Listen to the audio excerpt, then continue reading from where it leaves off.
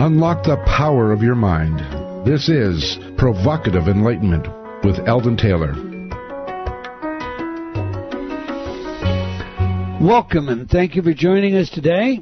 The next 2 hours are devoted to learning something more, not just about the world of shoes and ships and sealing wax, but about how, what, and why we believe as we do. A time for the open-minded, willing to challenge some of those old ideas behind what we think we know, who we are, and who we might just become. I'm Eldon Taylor, and this is Provocative Enlightenment. All right, our chat room is open, and my pretty partner, Ravinder, and our lovely chat room monitor, Andrea, await you there now. You can log on by going to provocativeenlightenment.com/chat. I do love our chat room, and we have some truly great folks that join us each week. So, Ravinder, tell us all about it, please. We do have a great chat room, and it provides a real service. I had several phone calls and emails from people who tuned into the show last week trying to get the URL for the CD that Mario Beauregard was talking about, and that was linked straight into the chat room. So if you want more information on that, go look at the chat room from last week and you'll get that. And, with all of our shows, whenever there is an important link or extra information, we put it right in there. So it becomes a great resource, along with, just joining a really good group of people that, I'm always learning from them. I find it a privilege. So do come in and join us. That is provocativeenlightenment.com/chat. All right. Well, in our spotlight this week, we're going to bring attention to some interesting things, including Ravinder. So I'm going to turn us to thinking about mythic creatures. I'm scared. You've got that look on your face. You're going to do something. Last week I posted a photo on Facebook with this statement. Did giants really inhabit the earth at some time in history, as the Bible says? The quote from Genesis 6:4 goes this way, quote, "The giants were on the earth in those days, and also afterward, when the sons of God came into the daughters of men, and they bore children to them. Those were the mighty men who were of old, men of renown." Close quote. Now, the picture I posted, while appearing legitimate, turns out to be a Photoshop production that shows a team of archaeologists dusting the bones of a giant skeleton. This photo appeared on the Disclosed TV webpage with this copy, and I quote, "A team of archaeologists have uncovered the skeletal remains of a giant in the Bulgarian city of Varna, located on the eastern shores of the Black Sea. Varna is now a major tourist attraction. The area has a rich culture, and its history goes all the way back to 5000 BC. The oldest golden treasure in the world was found during excavations at the Varna necropolis, and carbon dating revealed it was buried more than 6,500 years ago. The giant skeleton was found earlier this month, buried near the remains of Odessa's ancient city wall. It is estimated that the giant human lived and died during the 5th century A.D." Close quote. Nowadays, it can be hard to know the truth from fiction, for the page appears genuine, as does the article that accompanies it. Only when one discovers the separate components of the photo does it become clear that this is a hoax. That said, one hoax does not disqualify the possibility that giants inhabited the earth at some time in the past. Of course, giant beings could just be another mythical creature as well. We may have many modern stories of everything from Bigfoot to Nessie and Loch Ness monsters. But, are these really only modern myth creatures? Is it possible, for real, think about it, is it possible that El Chupacabra, the goat sucker with alien-like eyes, is actually sucking blood from its prey somewhere still today? Or how about the Jersey Devil? According to folklore, a New Jersey area woman gave birth to a cursed monster with a horse's head, bat wings, and cloven hooves. There are many myths and legends that we could discuss, and today's guest may help us to clarify some of these stories. But first, Ravinder wants to share her personal story regarding werewolves and vampires. You see, Raminder has had a close encounter of the Twilight variety, and what's more, she has infected as many as she could. So since it's April Fool's, I'll just let her tell you all about it. So, Rav, where are you hiding the bite marks? Where am I hiding the bite marks? Where are you coming from? You've been drinking something? No. I mean, Twilight. You're completely addicted. The werewolves and the vampires. You're reading the books, have to see the movies. You cheeky so-and-so. The books were fun. That was a few years ago. I found the books fun. I will not deny that. But no, I am not infatuated with vampires and werewolves. There's just a little bit of fun, that's all. Okay, so all I can say, honey, is April Fool's. I told you I was going to You're going to pick on me. You just pick on me. But today's guest, she's going to discuss with us some real giants. But before we get to that, every week I read some of your letters as our way of involving you while paying respect to the very important role you play in making this show successful. Last week, we enjoyed a wonderful conversation with Dr. Mario Beauregard. I must say, this was one of my all-time favorite shows. Dr. Beauregard spoke openly to us both as a scientist and a human being, and his research should be required reading for anyone interested in understanding the role of brain and mind as well as consciousness itself. We learned that science informs us that we live in a sea of consciousness, for everything has some form of consciousness, even at a subatomic level. Now, our conversation formed an analogy in my mind, and I'll share that with you. Imagine an outdoor bonfire after dark with embers flying into the air. Every ember is a part of the fire disappearing as you watch.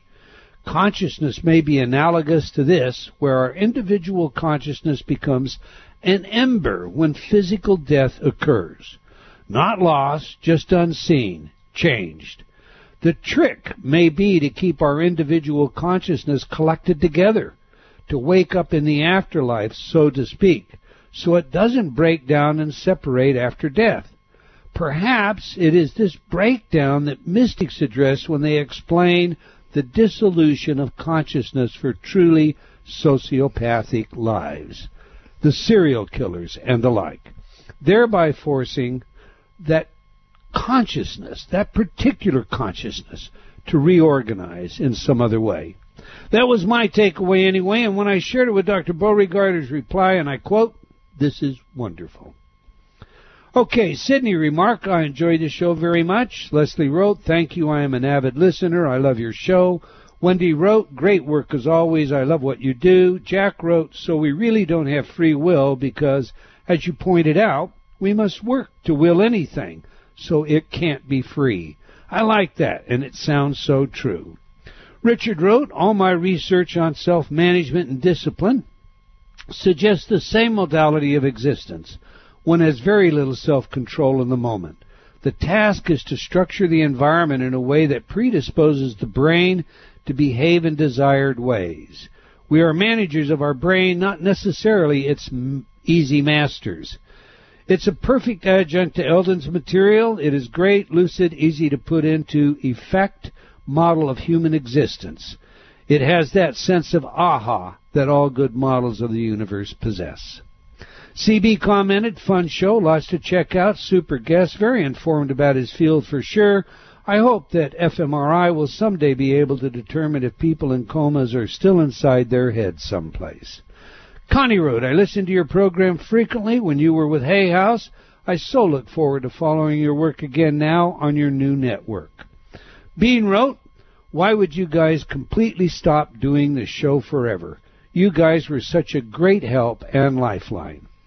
Now, what Connie and Bean are referring to is our YouTube channel.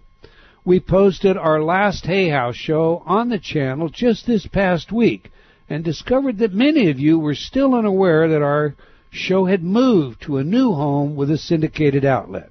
So for all of you who just found us again, we want to welcome you to our new home. And Bean, we have no plans to give up our show, nor will we, as long as we can feel it provides a service and we continue to have fun doing it. For those of you unfamiliar with our channel, you can catch all of our shows past and present there, or subscribe by going to YouTube/Progressive Awareness. Okay, Robert wrote, I just wanted to share with you that I have read your book, Choices and Illusions, 2 times since I purchased it a while back. I started reading it again yesterday and had quite an impact compared to the first 2 times, and today has been a wonderful experience compared to many others. You, Wayne Dyer, and Richard Bandler have had an impact on me, and for that I wanted to say thanks. I'm looking forward to you being a guest on my show entitled Living Consciously.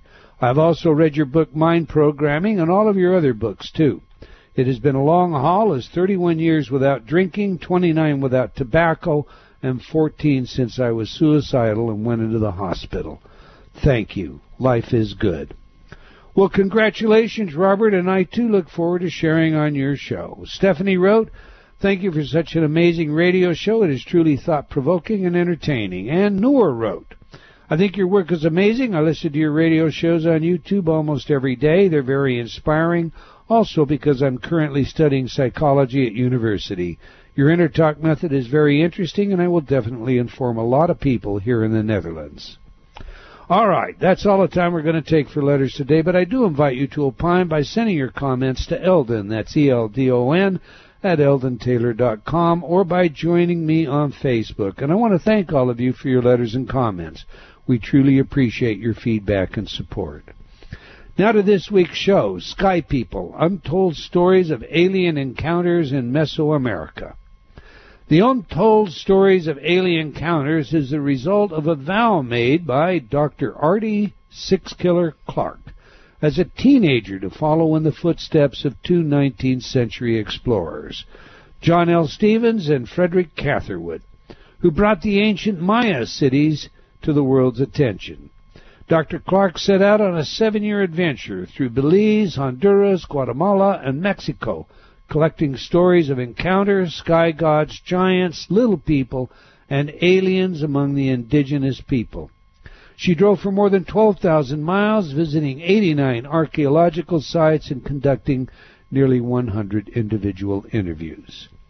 Dr. Artie Sixkiller Clarke brings to the field of ufology degrees in history, English, psychology, and educational leadership, and a background as a teacher, university professor, junior college and university administrator, licensed therapist and psychologist, and social science researcher.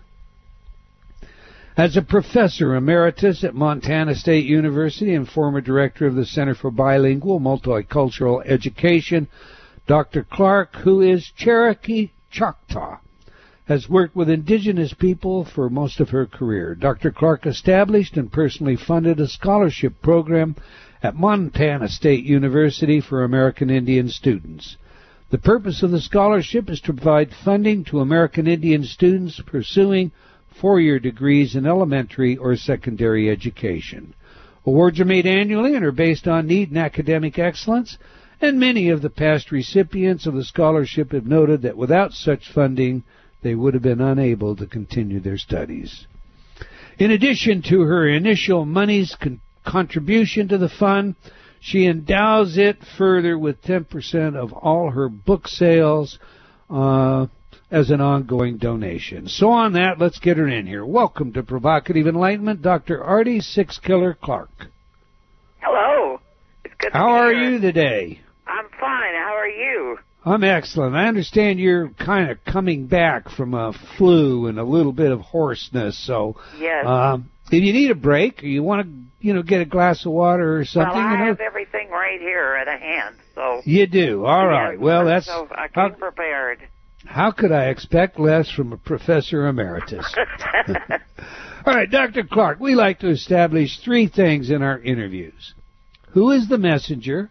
What is the message? And how do we use it? So to that end, let's begin by having you tell us about yourself.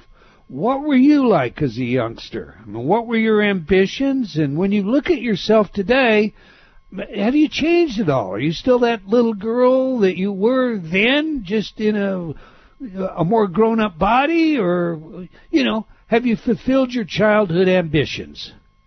Well, I think I have. my parents, were finished the 8th grade, and my grandmother, she could barely read.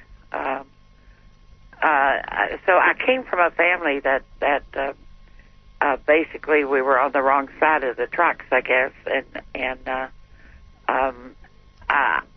everyone always said, you're going to go to college, you're the smart one, and so and my brother too, and so we both of us managed to go to school, and for me, education was so important. And I just kept going to school and completed 2 masters and a doctorate, and so I realized my dreams. I had many along the way, and like you said, when I was in high school, I just vowed I was going to follow in the footsteps of Stevens and Catherwood, those 2 19th century explorers that I fell in love with when I read their books. They had gone down to Central America when no one really knew of those cities. They had heard rumors that those cities existed, and all of their colleagues discouraged them. They thought that it was just rumors. And when I read their books, I said, this is something I got to do. I told my teacher, one day I'm going to follow in their footsteps. Well, it took me many years before I ever got to do that, but when I retired at Montana State, I decided it was time to fulfill that dream. And I hadn't really planned on writing books. My first book, Encounters with Star People, Untold Stories of American Indians, I had been collecting Star People stories for 25, 30 years from Native Americans, and had fallen into it. Actually, I grew up hearing star stories, and when I came to Montana State University as an assistant professor years ago, 1980 to be exact, my first trip out in the field, one of the things I did is I was the director of the Center for Bilingual Multicultural Education. Well, what the center did was serviced, we had 26 tribal groups in the Northern Plains area that the center serviced, and we would go out and recruit Native American students to come to Montana State to study, to become elementary and secondary teachers or principals and superintendents of school districts. When I first came here in 1980, there literally it was almost non-existent teachers that were of Native American descent teaching on reservations. There were very few. And so our goal at the university was to increase that number so students would have, some role models. And on my first trip out to one of the reservations, this man was assigned by the tribe to help me meet with students to organize the meeting and everything. And later we went out to dinner, and when I was coming back through his reservation, he said to me, if you got a few minutes, I want to show you something. And he took me up in the hills above his village, and he parked, and he got a pair of binoculars, and we went out and we sat on this big boulder overlooking his village, and he said, if we're lucky, they'll come.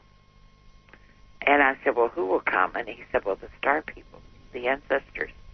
And so he sat there that evening, and he told me all these different stories from his tribe about the Star People. Well, on my way back to the university, I kept thinking, how many other tribes out there have these same stories about Star People?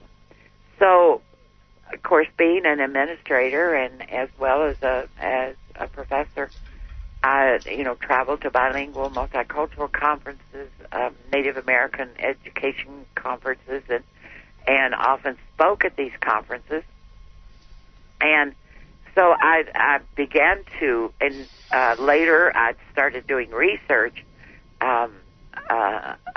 on various reservations throughout the U.S. and Alaska.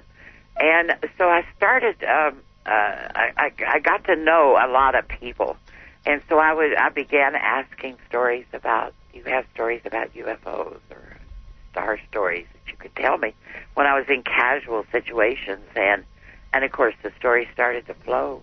And I started collecting them. And I was collecting them for my own interest. I think just a validation of who I was and the stories of my grandparents and so I just kept doing that and then it was just a side interest. And I when I retired at MSU, I got a call one day, and this individual said, would you like to come out of retirement? We have a job for you. And they asked me to be an evaluator of a $5 million grant that had been awarded to a out-of-state tribe. And so I said, well, I'll check it out. And I went back to D.C. I went through a training of what was expected of the evaluator, and then I went down and I met with the tribal people, and I was having lunch with a group of women, and I don't know how the subject came up. It was,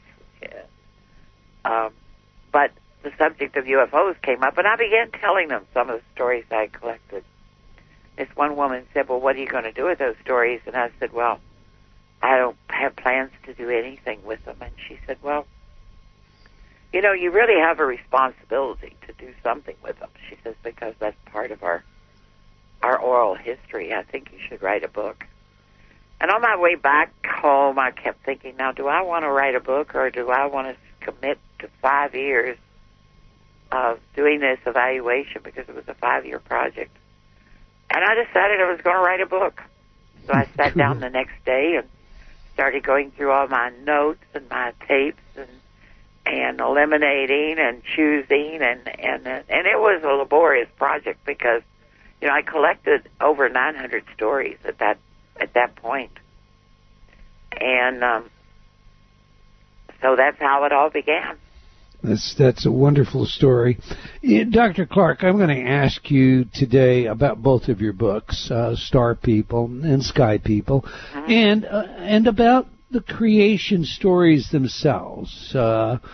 Wherever you go in the world, cultures have their own unique creation stories. Right. And those creation stories are full of metaphors and myths that aren't necessarily intended to be factual as much as they're intended to carry a tutorial message with them. Indeed, one of my favorites is the Cherokee story or legend of Two Wolves. So maybe when we come back, you can tell us this legend and the legend of what? The legend of Two Wolves. The boy who has two wolves battling within him. Oh, okay. You know that? You know that legend, that story, right? I know the legend. I'm not an expert on the legend, but I do know the legend, yes. All right. Well, when we come back from the break, let's talk about the tutorial level. What the reason these myths exist is often to teach us something rather than to state a fact, and see if we can't separate that out. We're speaking with Dr. Artie Six Killer Clark about her life, work, and book, Sky People, Untold Stories of Alien Encounters in Mesoamerica. To learn more about Dr. Clark, visit her website at Sixkiller, one word, Sixkiller, sixkiller.com. Okay, remember to join Ravinder and Andrea in the chat room. You can do that by going to provocativeenlightenment.com/chat. We'll be right back. You're listening to Provocative Enlightenment with Eldon Taylor.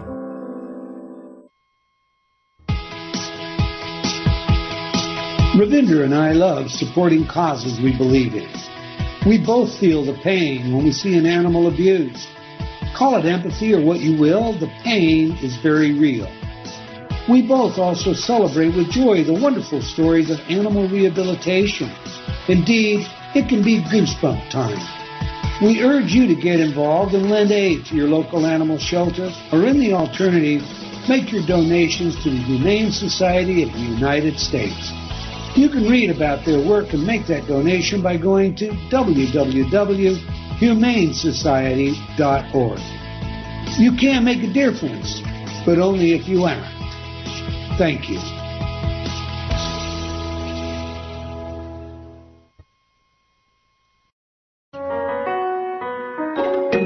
Unlock the power of your mind. This is Provocative Enlightenment with Eldon Taylor.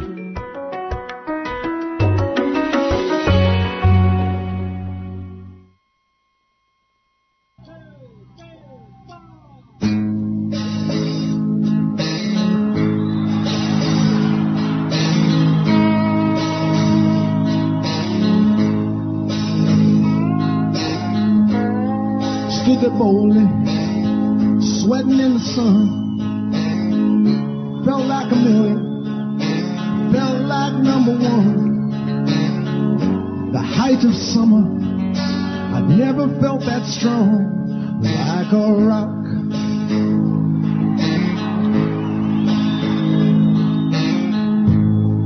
I was 18, didn't have a care, working for fields, not a dime to spare. But I was leaning, solid everywhere, like a rock.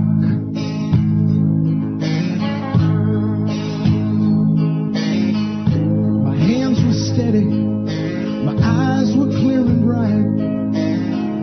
My walk had purpose, my steps were quick and light. And I held firmly to what I felt was right, like a rock. Like a rock. I was strong as I could be, like a rock. Nothing ever got to me, like a rock. I was something to see, like a rock.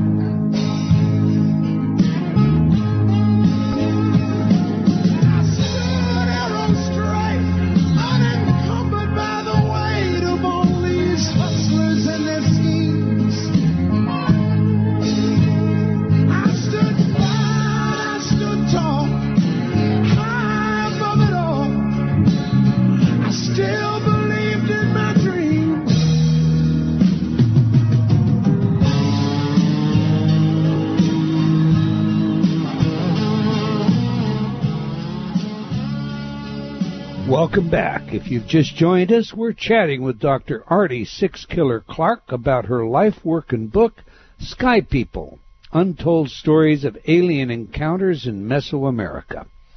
Now, we ask our guests for 3 pieces of music, 3 of their favorites, music that has some truly special significance to them.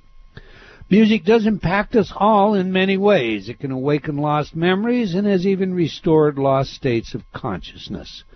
Music affects our attention, memory, performance, and our choice in music has been linked to a number of personality traits, so there can be a great deal of disclosure in the selection of one's favorite music.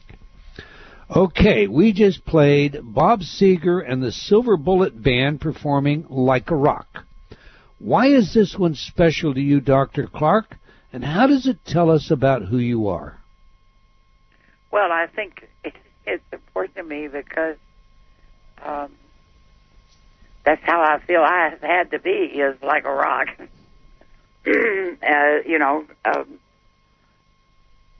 I shouldn't be standing here before you if, contemporary discussions of youth that come from homes that are not well educated and are poor, and who come from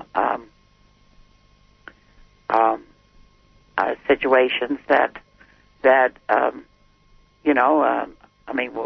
I grew up without running water and bathrooms and all the things that we consider, that people that are going to have a doctorate are going to be people who come from homes where people are educated and are going to send their children and are at least middle class where they can afford it.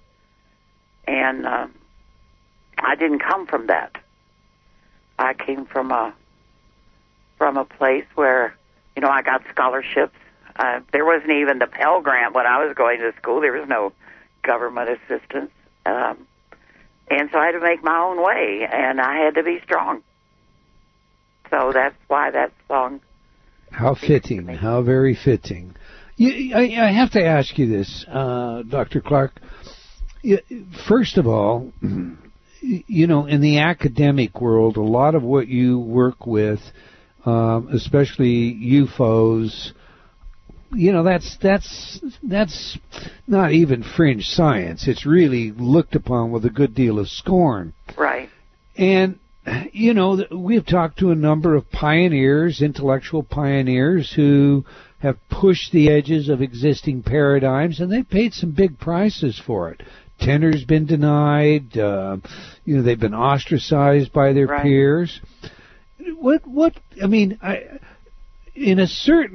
to a certain extent, there would be respect for the fact that you are Native American, and what you're looking at are Native American traditions. So there's a whole historical context here. But then the minute you start giving credibility to those stories, the minute you begin to, you know, move to the side that says, well, there really are such things as UFOs, how did your peers respond to that?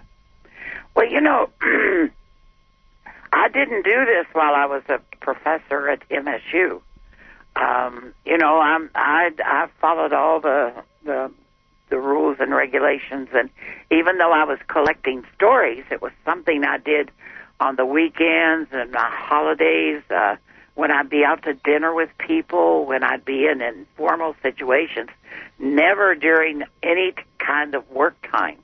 So this was just my own interest, as I stated. And so after I retired, is when, you know, I told you I was called out of retirement by this travel group. Right. Just decided that it was time to do something about it. Now, I've heard from former colleagues, 2 or 3 of them, who have praised the work and said, you know, we're just really proud that you did this. But nothing official, you know. I mean, I don't think that, I don't think it would be looked upon. I think I would be dealing with the same situation as you know, other professors who have gotten into this field. I don't suspect I would be treated any differently. But I'm retired. I've been given the title of Professor Emeritus. So basically, people leave me alone. Okay. You know, well, that perhaps is a smart way to do it. Listen, before the break, I suggested that the stories, the creation stories, the myths that attend all cultures, often aren't intended to be fact. They're intended to represent some teaching, some tutorial. With regard to the stories that I'm going to have you share with us today, what your books are about, etc., do you see these stories as being historical, factual, like, say, with the Bible, you know, there was a flood and Noah's Ark is out there somewhere for us to find? Or do you see it as a metaphor? The metaphor speaking about some level of teaching, some level of some message that's supposed to, in some way or another, improve our lives? Well, you know, it's all of the above. Some of the stories are historical. They tell, you know, the events that have occurred in history. Some of the stories are for teaching, or metaphorical, like the 2 wolves story that you were talking about. some of them are simply meant to entertain. It's just, I think it's fairly. If you are familiar with American Indian legends, you could pretty much figure out which ones, which category they fall into. So I think they're all of those things that you mentioned. Okay, so now the stories then that you selected to put in your 2 books, what criteria did you use to say, I'm going to share this story because I believe this is a factual story, or I'm going to share this story because it's an interesting story, or what criteria did you apply in selecting the stories that you did choose to share? Well, I don't know if there was a criteria that would fit your description. Use yours then. I simply, was in situations where I was able to talk with people and ask them about star stories, and if any of them had experiences, and people came forward and told me their stories. Obviously, there were people that I questioned their stories, but the ones I included in my book, I did not. Like I said, go ahead. Of the 900 or so stories that you had to go through, plus, I guess, because you just had the 900 on the one, the stories you chose are the stories you believe to be credible. That's my question. Well, yes, and there are many others. I don't want to say those are the only credible ones, but right. Yes. One of the things I've been trying to do with my books is to show the variety of stories that are being told.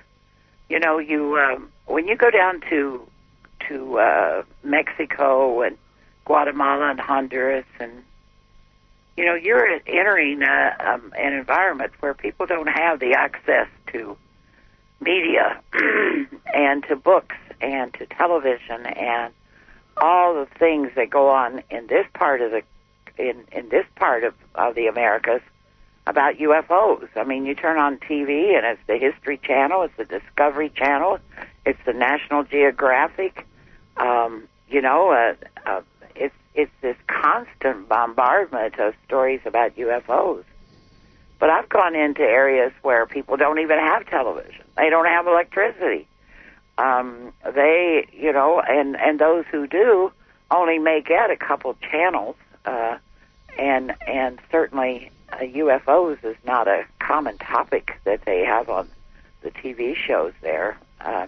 So basically, I'm interviewing a population that hasn't been highly influenced, and I think it's true of the Native American stories I told. The majority of the people were not influenced by TV. That was one of the things that was of primary interest to me, how much knowledge they had of what was going on around the world. And then what I did is I said, okay, there's stories out there in mainstream that deal with animal mutilation. There are stories that deal with abduction. There's stories that deal with medical experiments. There's stories that of the kind tall whites. There are stories of the lizard people, and so on. And so what I tried to do was to include in the book samples of each one of those to illustrate to my readers is that, what is being said in America, and people are saying, oh, it's just a part of fantasy and influence of media and all these things. But go to an area that doesn't have those things, and they're still reporting the same thing. It has to make you think there must be some legitimacy to these stories. Interesting. Or some collective consciousness. Listen, you bring up television. We've hosted Giorgio Tsoukalos on this show, and I know you know who he is. Tsoukalos has taken Eric von Daniken's work to another level, and Chariots of the God is now represented, as you say, in History Channel's Ancient Aliens.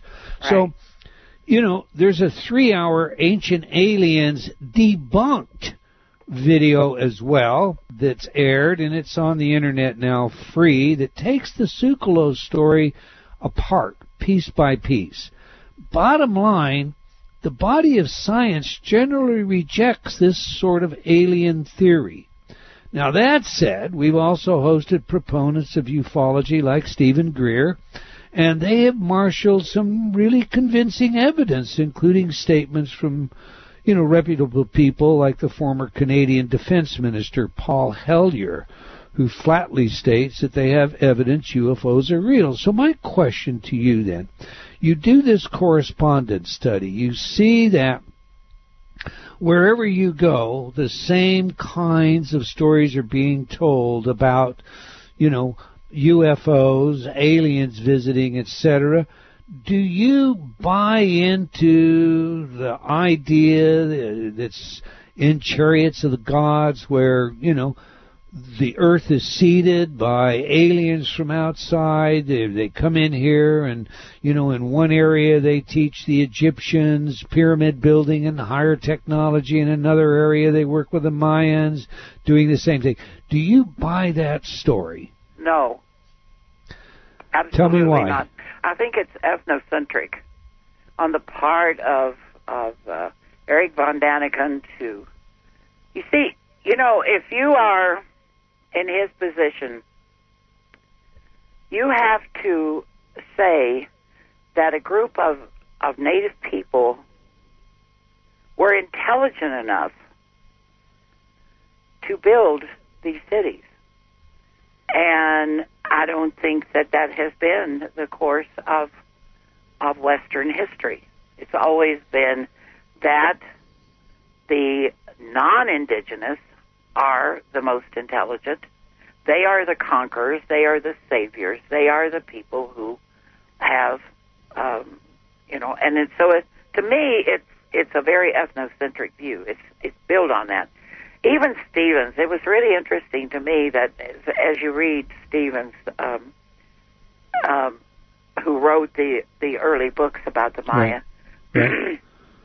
When he went to Central America, he believed that someone else had built the pyramids and the ancient cities of the Central America.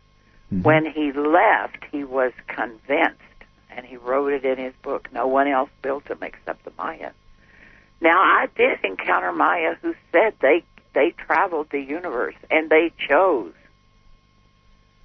Central America and Mexico as their home, and they came from another world.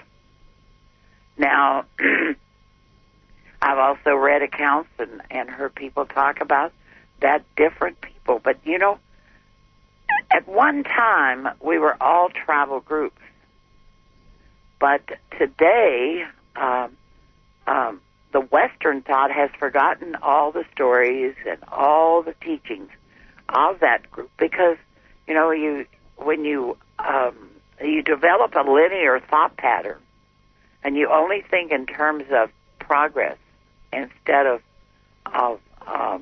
you take the indigenous people of the world, their worldview is circular, where life begins and you travel along this path and then it ends and a new life begins. That's the reason why people didn't understand the Maya calendar back in December. They were predicting the world was going to end. Well, the Maya know it's not going to end. It's just going to be a new beginning. Right. And but if you are thinking, if you are into the Western thought, which is linear instead of circular, there you just keep pushing forward. Where the Maya knew, and most native tribes believe this, is that life goes in a circle. Everything goes in a circle. And so no, I don't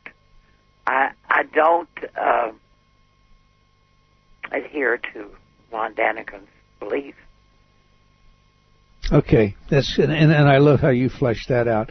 Let me ask you this, though, while we're there on Hellyer. He insists that if we were to down one of these UFOs, that we'd find ourselves in an interstellar war. Do Do you think there's any validity to that? Well, I'm not that familiar with his work, and I don't know about that, but I do know that, Stephen Hawking has warned us that we shouldn't be out there trying to contact other civilizations or other worlds, because it may be that what they will do to us is the same thing that the European did to the American Indians when they found us. Right. And he has a lot of warnings out there. He talks about it. I know that I have interviewed people who tell me that, in fact, I interviewed someone who had worked at NASA back during the moon years, and he told me that, while astronauts and scientists and everybody who works at NASA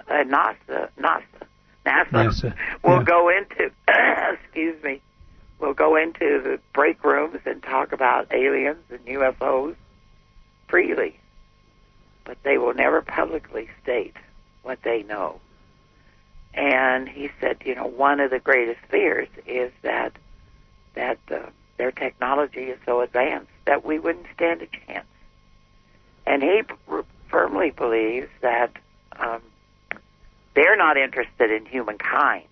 They're not interested in helping us out, as a lot of the UFO literature professes. He said, in his opinion, they're only interested in one thing, and that's the Earth. He said the Earth is a gem, and it's one of the most, it's inhabitable, it's beautiful. And he said their only interest in us is that we don't destroy it. And I thought that was a different perspective. That definitely is. We've had several conversations with some really bright people on this show. We're fortunate to be able to do that. And there's been kind of a consensus that anthropology has overlooked an idea, and that idea is that cultures grew out of religion. In other words, people grew together because of a supernatural belief. They began to share that belief. They then began to support one another. That began to build larger networks. And so we have society today as an outgrowth of, you might say, how our brains are wired for religious experience. Now, I have that in one compartment. In another compartment, I view the stories that you share, and many of these stories are about the gods that visit the earth. I mean, they are the progenitors of all life. They bring life here.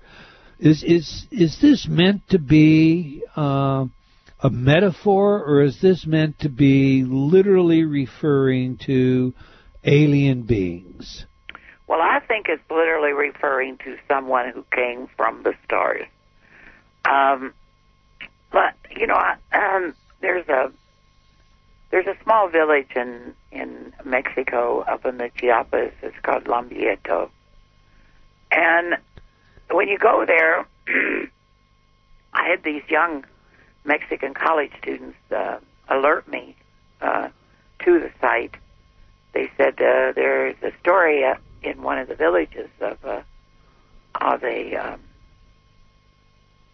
beam of light came down, and this man came down on the beam of light, and he stayed on Earth, and he took a native woman as a wife, and he built the city. He helped the people build the city. They irrigated the land. They did all of these things. Oh, I don't want to miss this story. And we've got a hard break. Computer's going to kick us out in about 30 seconds. So hold that one. We'll keep everybody bated breath till we get back. If you would like to know more about Dr. Artie Six Killer Clark and her life, work, and book, Sky People, Untold Stories of Alien Encounters, check out her website at sixkiller.com. Now, we have a video for you during the break of Dr. Clark discussing Bigfoot. and the alien connection, especially among the Maya. You can check it out by joining the chat room. Just go to provocativeenlightenment.com/chat. We'll be right back. You're listening to Provocative Enlightenment with Eldon Taylor.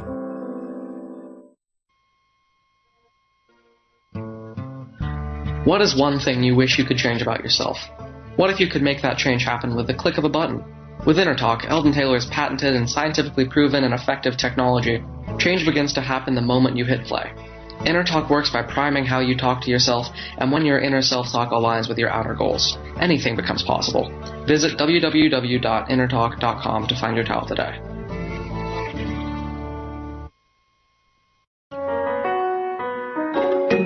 Unlock the power of your mind. This is Provocative Enlightenment with Eldon Taylor.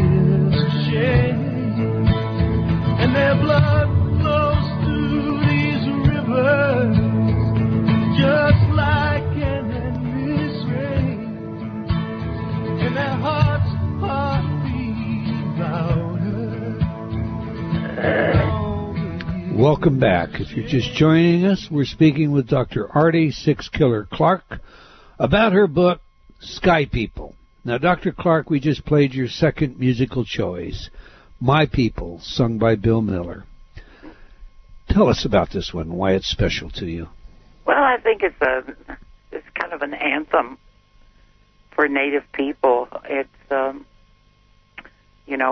he talks about how we were here before the ships ever set sail, and that we may have been defeated and put on reservations, but that hasn't defeated who we are. That we still stand strong, and we will remain. We will always be here. And so to me, it every time I hear it, it almost brings a tear to my eye, because I think of the greatness of my people, of all Native people, and the lives they lived, and what was taken away from them was just, enormous. Huge historical tragedy. Yes. All right, let's turn back to sometimes have survived better than others. It's But for some, it was devastating. I mean, well, for all, it was devastating, but for some more so, I think, than others. You know, you I don't somebody know. like the Lakota Sioux, who, you know, their children were forcibly taken away from them and put in boarding schools, and the loss, where you take another tribe that didn't experience that.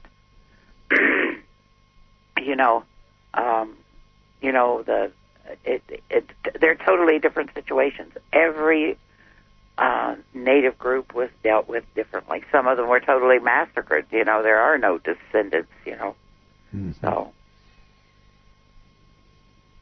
I'm afraid that, I mean, you're in a better place than I am for that. I have some Native American, Oglala Sioux, and some history in my own family, but you know, you are much closer to that. I just find the entire thing, the whole history, to be one of those blemishes on the nature, or the higher nature of what I think of as humanness. It's a genuine blemish on anything we can think of as being spiritual. It was a great miscarriage, and it could have all been done differently. And so I don't know. I see that as an act of avarice and greed and selfishness, and I, you know, I'll leave it at that. Let's go to your book. Okay. I understand you've been told of giants that visit the earth, and we just showed a video of you explaining Sasquatch. I don't know where that video came from, because I've never been on video as far as I know. Well, you know, it's actually it's a snippet from Coast to Coast, an interview you gave, and they made a YouTube out of it, and then they show pictures of the Sasquatch, you know, of Bigfoot in it while you're talking. So here you go. Now, I understand you're on record that there are some folks that actually come in here from outer space and hunt Sasquatch. Flesh that out for us. Tell us that story. You know, I was told that down in Guatemala. He told me about elder. He told me about a story of these giants that lived in the jungle, and he said that that one of the things that would happen is that the giants basically stayed away from the villages. They although the people occasionally would see them, they stayed away from the villages. This particular group of giants, because there were two different types, he pointed out in the jungle. But anyway, he said that when these when they would see these craft come from space, that these giants would start to howl, and they could hear, you know, the fighting going on in the jungle, and the people were very afraid. They all would stay in their houses. And they felt that these giants that were coming from space had placed this other group of giants on Earth, and that they were here to check on them. And so he was quite convinced that they had some connection with the stars. Interesting. Let's, you know, there are a lot of legends down there about, you know, giants that walk the earth and who live in the jungles, and it's quite fascinating. You know, when you get out into those little villages and you start talking to some of the people. My driver was telling me the story about these giants that roamed the jungle, and he said they had white jaguars as companions. And he said if they catch you, you know, they'll bite off your head and spit it out like watermelon seeds. And I could just imagine, you know, this scene in my head. And he said then you know, your soul roams the earth forever. And so a lot of stories that I would hear, you know, that were ancient stories and contemporary stories about giants in that part of the world. It's interesting. In our spotlight today, and we had a bit of an April Fool's spotlight that before you joined us on the air, I spoke about Genesis. And the book of Genesis tells us that there was a time that giants were here on the earth and that they fornicated with mortal women, and that, the gods, I should say, did, and that gave us giants. And it was just last week that there was a photograph of some archaeologists with the skeletal remains of a giant that they had found in Bulgaria, but it turned out to be a hoax. Do you think these, giants really exist? Well, I think they did at one time, and according to people in Mesoamerica, they still exist.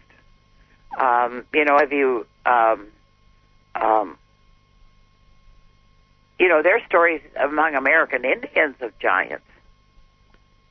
Yeah, if you, what is that tribal group out in Arizona, or not in Arizona, that said that they forced the red-haired giants into the cave and they destroyed them. Oh, yeah. That's a story, and if you the red-haired giants of Lovelock Cave. Have you heard that story? Tell it, share it. I've heard bits of it. Please share it. Well, out in western Nevada, on the outskirts of the Humboldt Sink, there's a cave there that is today is known as the Lovelock Cave. And the cave is real, and you can drive to it on a long dirt road near Lovelock, Nevada, which is a small farming town that's there, and there is a story that the Paiute Indians, this culture of the Paiute Indians, the Northern Paiute, was settled in this area, but there was a group of giants that lived there, and they kept attacking the Paiute Indians. And one day, along with the assistance of some other groups, the tribe called them the Sitika, the red-haired giants, and they got them all into this cave, and they set fires in front of the cave, and they told them that they could come out and they wouldn't harm them, but they had to change their ways, and they didn't come out, and they were all dead. And Sarah Winnemucca, who was the first Native American woman to really write about, she decided that she was going to, there were too many anthropologists and archaeologists out there writing the history of the Paiutes. And she said that, so she decided to write her own history to correct all the misinformation. And she tells this story in her book.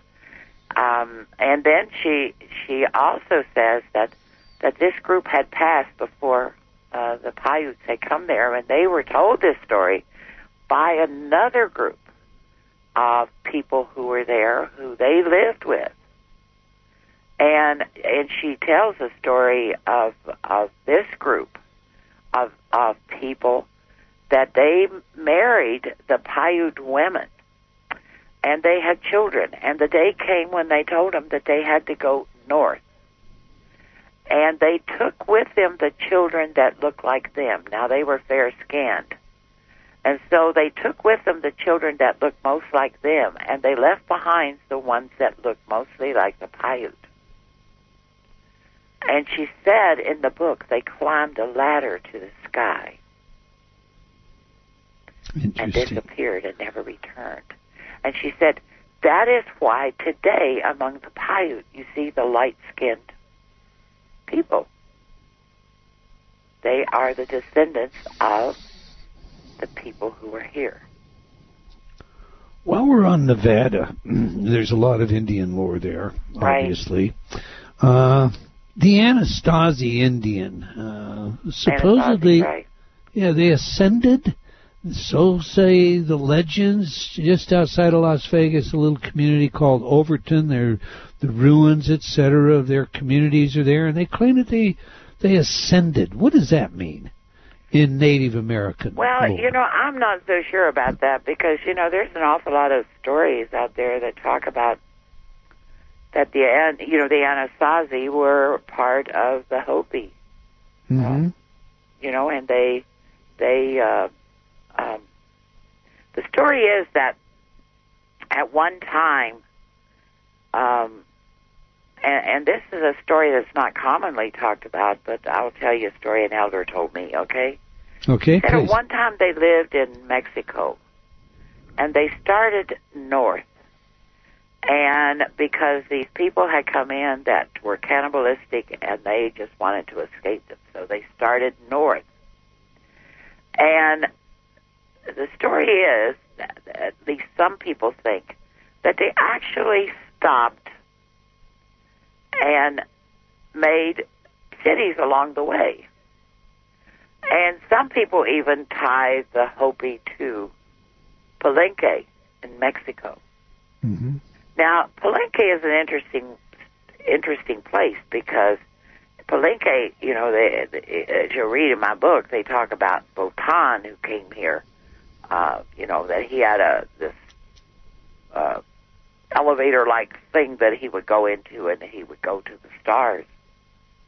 Others say that there's no truth to that at all, that, this is a story that was made up. And anyway, it was supposed to be a place where all the great knowledge of the world would be stored, of the universe would be stored. But after it was built, the builders wouldn't leave, and so the knowledge was never stored there. Well, the Hopi, they say that the Hopi stopped, and like I say, this is a story I heard it from an elder in Mexico, that they didn't stop, that they just kept on going. And when they got to what is now New Mexico, they decided that they were going to split up, and that in splitting up, each group would look for a place for them to make their permanent home.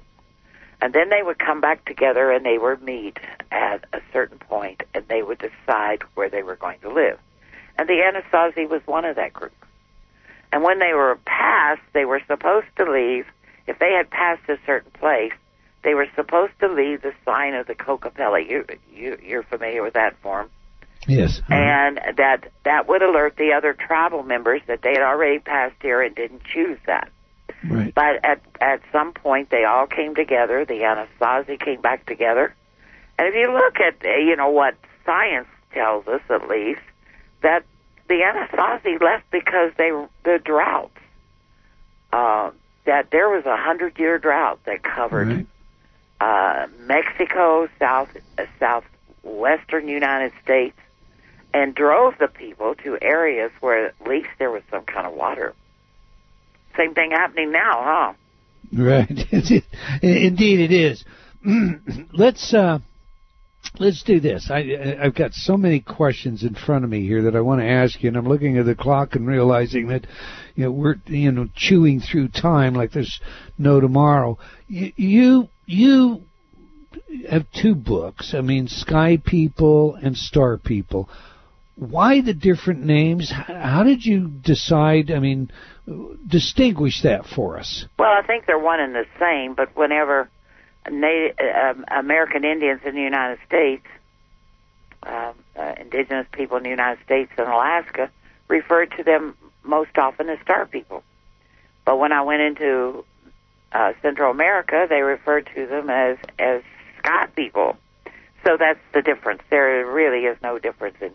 Although there is a difference in that the indigenous people of Central America looked upon them more or less as gods. And in the United States, they did not look upon them as gods.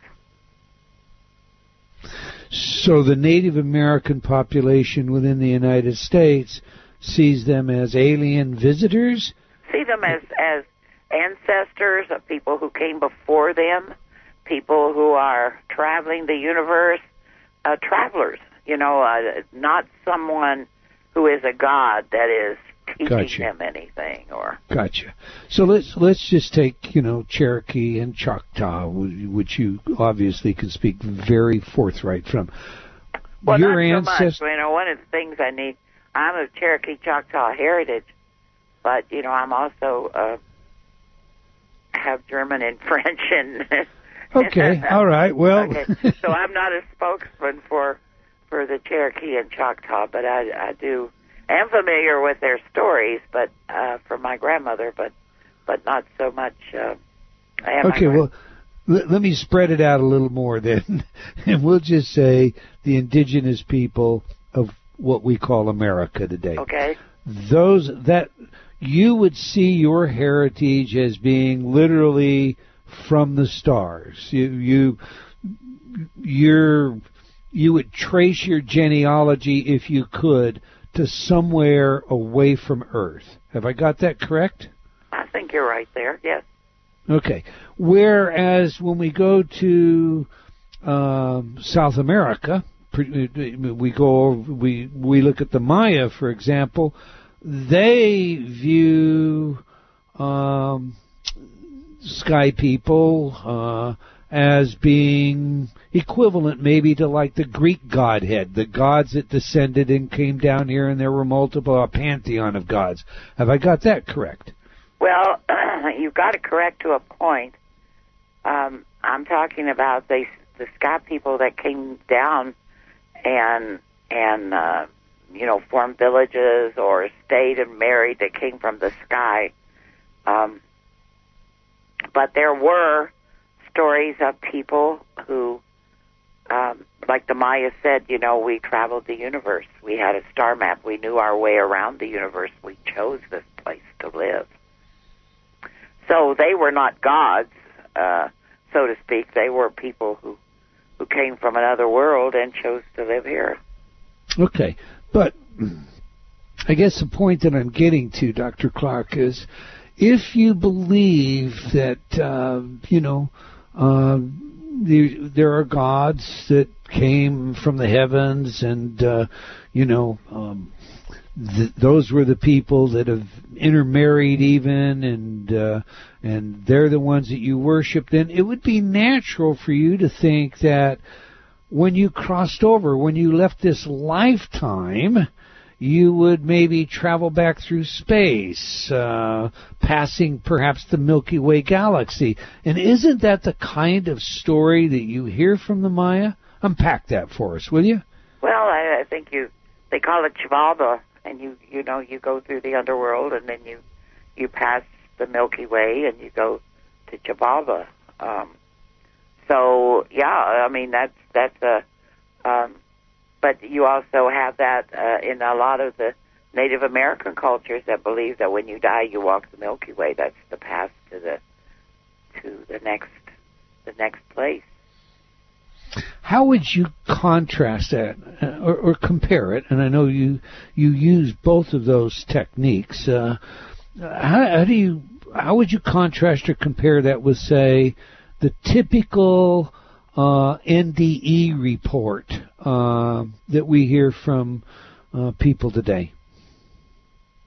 What's the NVE report? I'm not sure. Oh, I'm sorry. And the near-death experience, and the typical, here's the white light and the tunnel and so forth. Well, I think near-death experiences, you come back, right? Yeah. So when you walk course. the Milky Way, you don't come back. You're dead.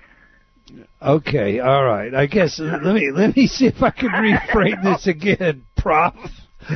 Here we are, all right? When, us honky folks aren't the only ones to have NDEs. Native Americans have near-death experiences, too.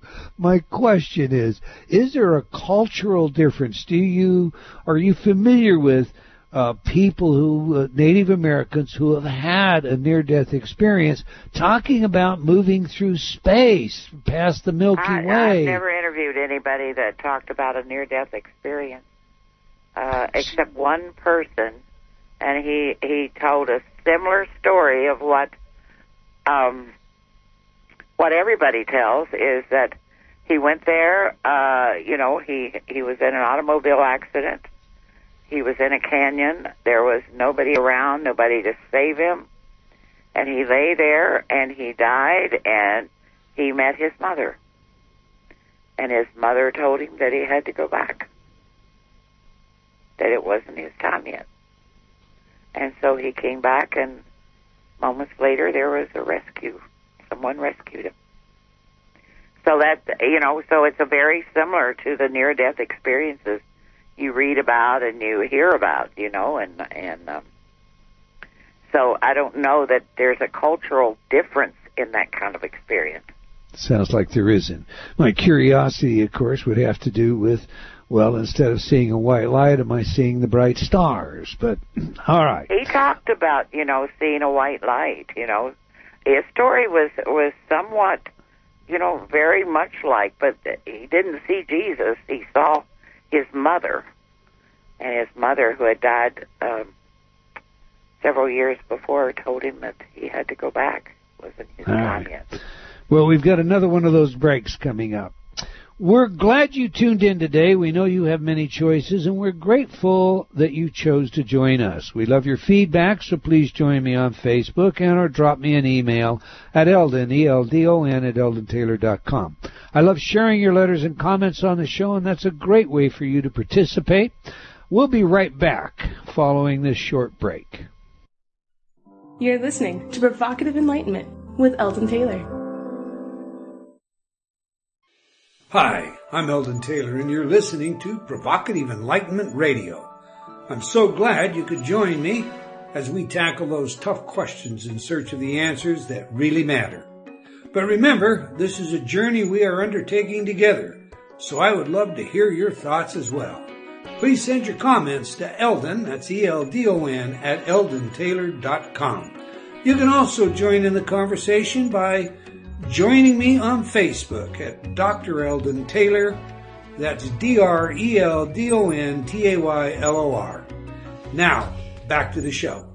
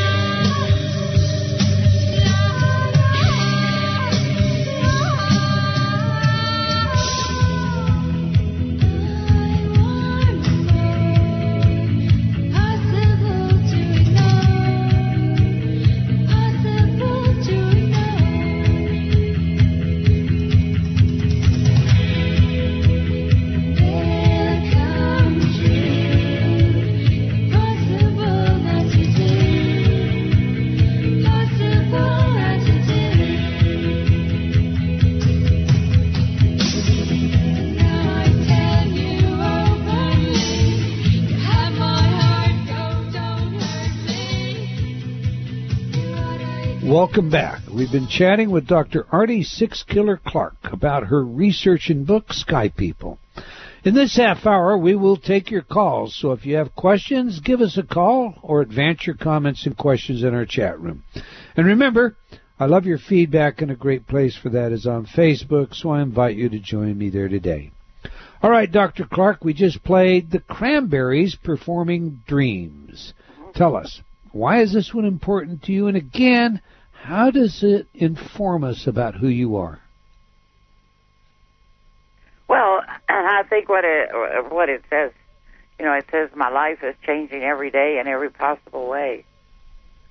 Though my dreams is never quite as it seems, never quite as it seems. I think that, you can you go through life saying, well, you have a plan, and this is what's going to happen, and this is my dream, but it never ends up that way.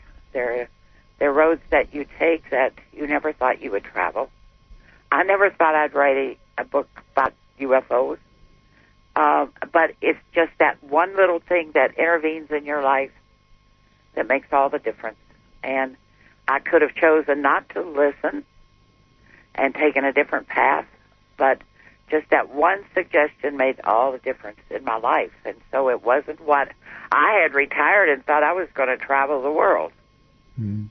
And I was just, Maybe you are traveling the world. You volume one, you went to South America. I was gonna get out of the cold of Montana and live in Hawaii 6 months out of the year, not go through the jungles of Central America. I mean, it was just, to me, that's what these lyrics mean. I happen to think Montana is one of the prettiest places in the world. Oh, so. I wouldn't trade it for anything. So many people live here and work here, and then when they retire, they're gone. But I said, I can't leave. It's my home. I'm not too far from you, and my wife and I made a conscious choice to move here. I mean, we actually looked at all the different places in the country, and, what we wanted was a place to raise our boys. It had, good schools and all the, the things that you generally need in a big city. So we ended up over in Spokane. So we're right in the corner, Yeah, a little over an hour, and I'm in Montana. I used to teach school in Calogado. Oh, is that right? I was an English teacher in Calogado, so I used to travel to Spokane all the time. Yeah, you come down here to get groceries. That's a joke. Right. Almost. Anything that was cheaper because, I was a teacher, didn't make much money, and it gave me a chance to get out and, there weren't any dress shops or things like that at that time in Calogado. Right. Okay, let's do this. Now, you've heard stories from many, many people about aliens visiting us. Right. Why are they doing that? Well, I think there's several agendas. I think some aliens come here as a part of research. One person told me that he was told that they have been monitoring Earth for a long time, looking at the differences in what's occurring in the environment, what's occurring in terms of evolution to people.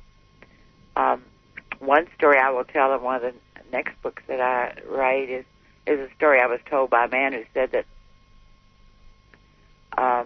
they say that humans aren't progressing. And when I asked him to describe that, he said that evolutionary, they don't believe that we are changing the way they are monitoring life forms on other planets, and that we are not progressing the way other life forms are progressing. So I found that quite interesting. I think there are those. One elder told me that the Greys, for example, do kidnap people, and that one of the things that's happened in their society, he told me they had they lived on a much smaller planet, and he said that they are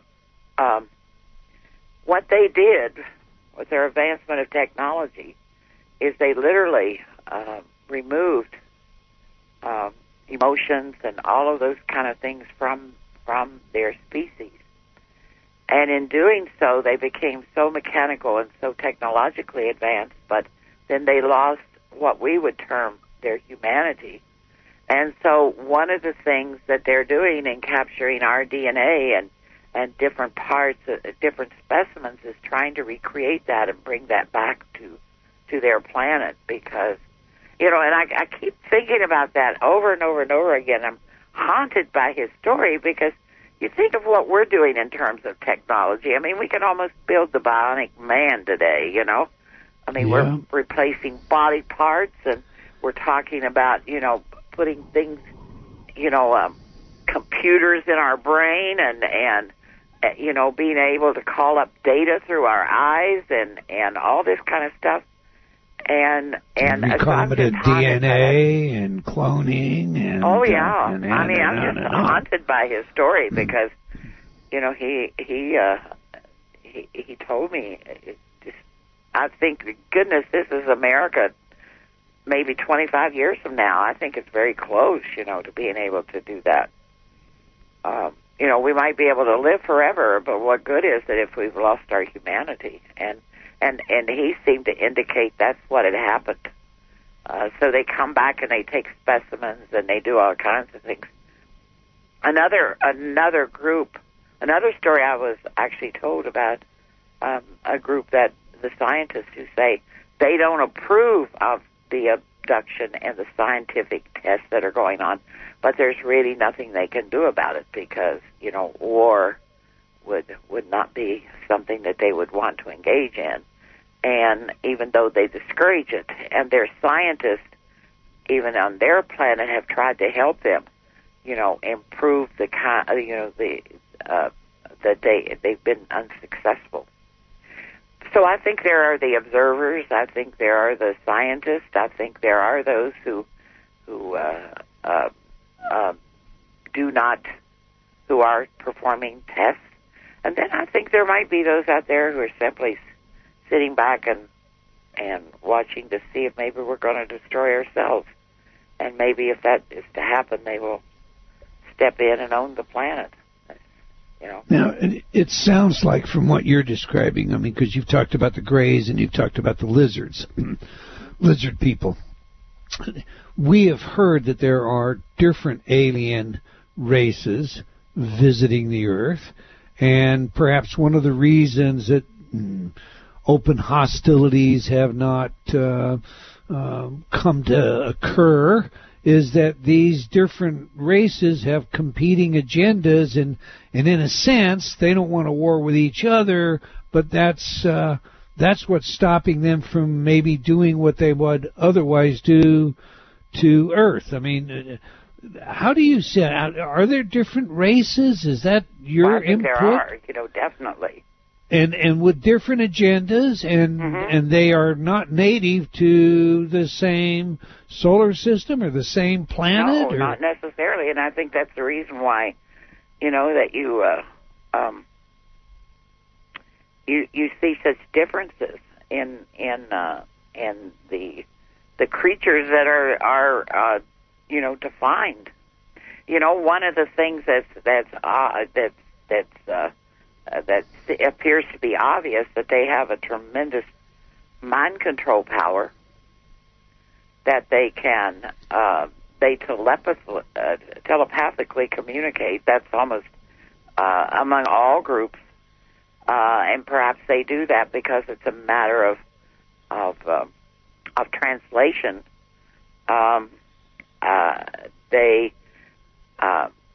One of the things that appears to be common is that they interfere with electrical systems. Televisions go off, radios become static, engines cut out, lights blink. I mean, that's a common thing that I hear. So there are a lot of things that are going on out there. And when I talk to, a lot of native people, they'll say, well, people just need to watch the skies. Too many people are looking down at computers and all these electronic gadgets. You know, it'd be amazing what they could say if they just sit out at night and watch the skies. And I think there's a lot of truth to that. In reading your book, I have to ask you this. In reading your book, I get the impression that you believe the Mayan civilization was founded by an alien race. Well, if I were to believe, some of the elders tell me that. Yeah? And some of the elders tell me no. So, you know, I haven't made up my mind about whether, you know, that is true or not. But certainly there is a strong possibility. Some of the elders, you know, say we came from the east and that the land that we had was destroyed, and so we came from the east. Now, and they don't speak to where they came from before. Other elders say, well, that's only part of the story. We came to this land from the stars, and the land that we settled was destroyed by earthquakes and tsunamis, and then we moved here, and we rebuilt the cities. And then a catastrophe happened here. And what we did is we abandoned our cities and we went into the jungle to survive. Now, if you look at what scientists are telling us is that part of Central America and the United States went through a 100-year drought. And the people were forced to abandon where they lived. Now, if that is the case, and there's no water, and of course, if you've been to that part of the world, they have jungles, but they also have huge areas. I mean, you look at the Yucatan, you know, they hardly have any water unless you go down into the cenotes, which is where the people get the water. But it's an arid, desert-like part of the world. Well, say they had a huge hurricane that wiped out everything, or they had a 100-year drought. You would go into the jungle, you know, and one elder was talking to me about, he said, you know, you think that civilizations last forever, but they don't. And he says, the day will come where there will be no United States of America. And 3,000, 5,000, 10,000 years from now, an archaeologist may come upon your city of New York and start to dig, and they will find your Statue of Liberty, and they will say, oh, this must be the goddess of flame. Mm-hmm. And he said, that's how scientists look at our ancient cities. And all great civilizations fall, and it depends upon those survivors that are going to continue on and to maintain the history and the stories of their lives. And he said, I believe what happened to the Maya is a great catastrophe befell the Maya. They left their cities because their cities were, 60 to 100,000 people. They couldn't support them in terms of food. There was no water, and they simply disappeared into the jungle in family groups where they could survive. And I think that's probably what did happen. Well, let me ask you this. I'm going to have you flesh this out for us on the air. You refer to the Mayans as being different ethnically than other groups. What do you mean by that? Well, I think they were different because, if you look at the Aztecs had their god Quetzalcoatl, who was supposed to leave and come back. Well, the Maya said they didn't get their knowledge from anybody on Earth. They brought their knowledge with them. And so they don't have anybody coming in that's going to save the people. And so they said, we knew advanced civilizations. We were not impressed with Cortez because we knew advanced civilizations because we were from one. Cortez wasn't advanced.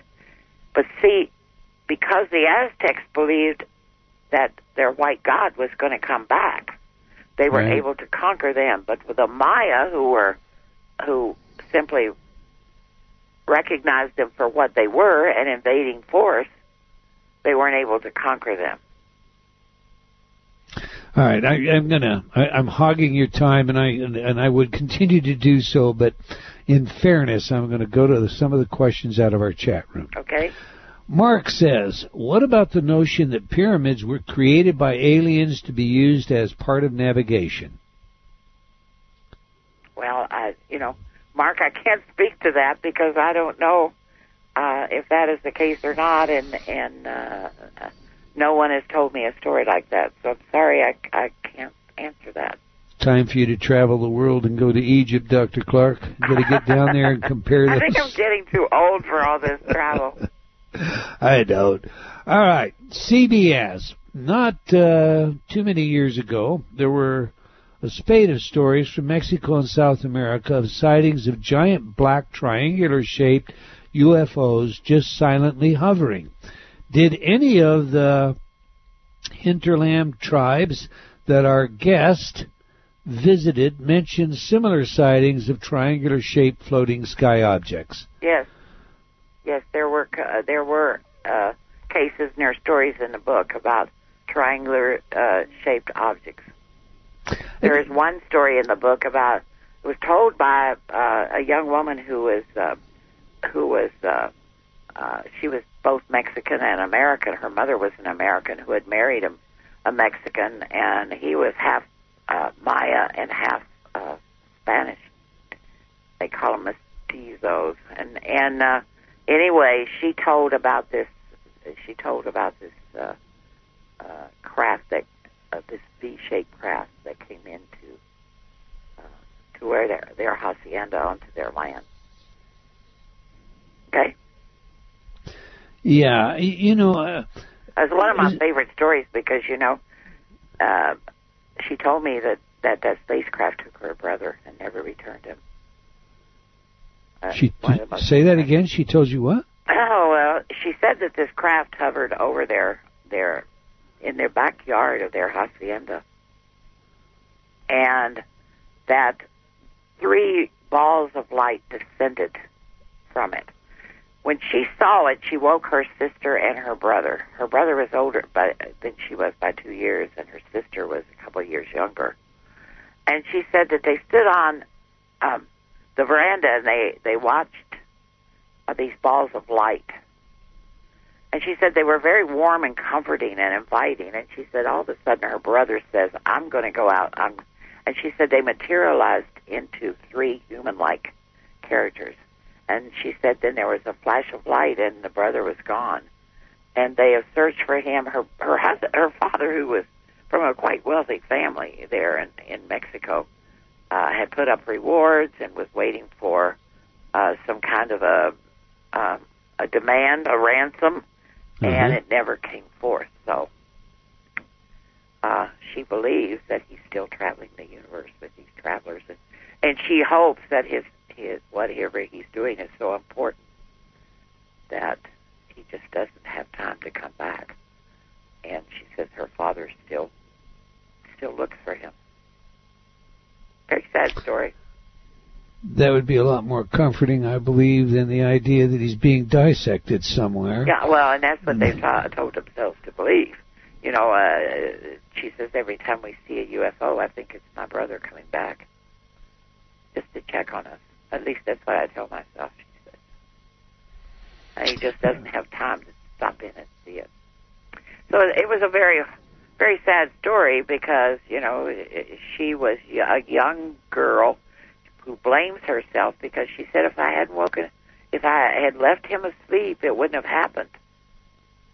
And she said I tried to stop him, and she said her father doesn't believe a word of it. He thinks that, it's just a fantasy of she was, I think, 14 when it happened. That is a shame. Dr. Clark, I love your books. Thank you. And I want everybody to be able to know more about you, where they can obtain your book, what they can find on your website, and what they can expect is going to be your next pursuit, your next exciting endeavor. So please share that information with us now. Well, what I'm working on right now is, all the stories in my first book were from stories that were told by people who lived on reservations. But 78% of the American Indian population in the United States, they do not live on Indian reservations. They live in cities and small rural areas and in college towns and, just throughout America. Although, many are in some of the large metropolitan areas like Chicago and L.A. Quickly, we only have about a minute. Okay. So I'm writing stories. The next book will be about stories from Great. And your website is sixkiller.com. And I promise not to ask you why that name, so I won't. Okay. I'll leave that in suspense. Everybody has to go to your website, though, and there they can make the inquiry. Is that fair, Dr. Clark? That's fair. All right. Thank you. Thank you so much for your work. Thanks for your work and your willingness to share it all with us, Dr. Clark. We've come to the end of another episode of Provocative Enlightenment. I want to thank our guest once again and all of you for joining us today. I hope you enjoyed our show and will join us again next week, same time and same place. And do tell your friends. Let's have them join us as well. And remember, if you have comments on our show, do please let us know. Okay, until next time, wherever you are in the world, remember, believing in yourself always matters. Provocative Enlightenment, Awareness Research, and other sponsors. Provocative Enlightenment is a syndicated show and appears on other networks. For a schedule of show times, visit provocativeenlightenment.com. If you're interested in becoming a sponsor, write to Eldon at eldontaylor.com.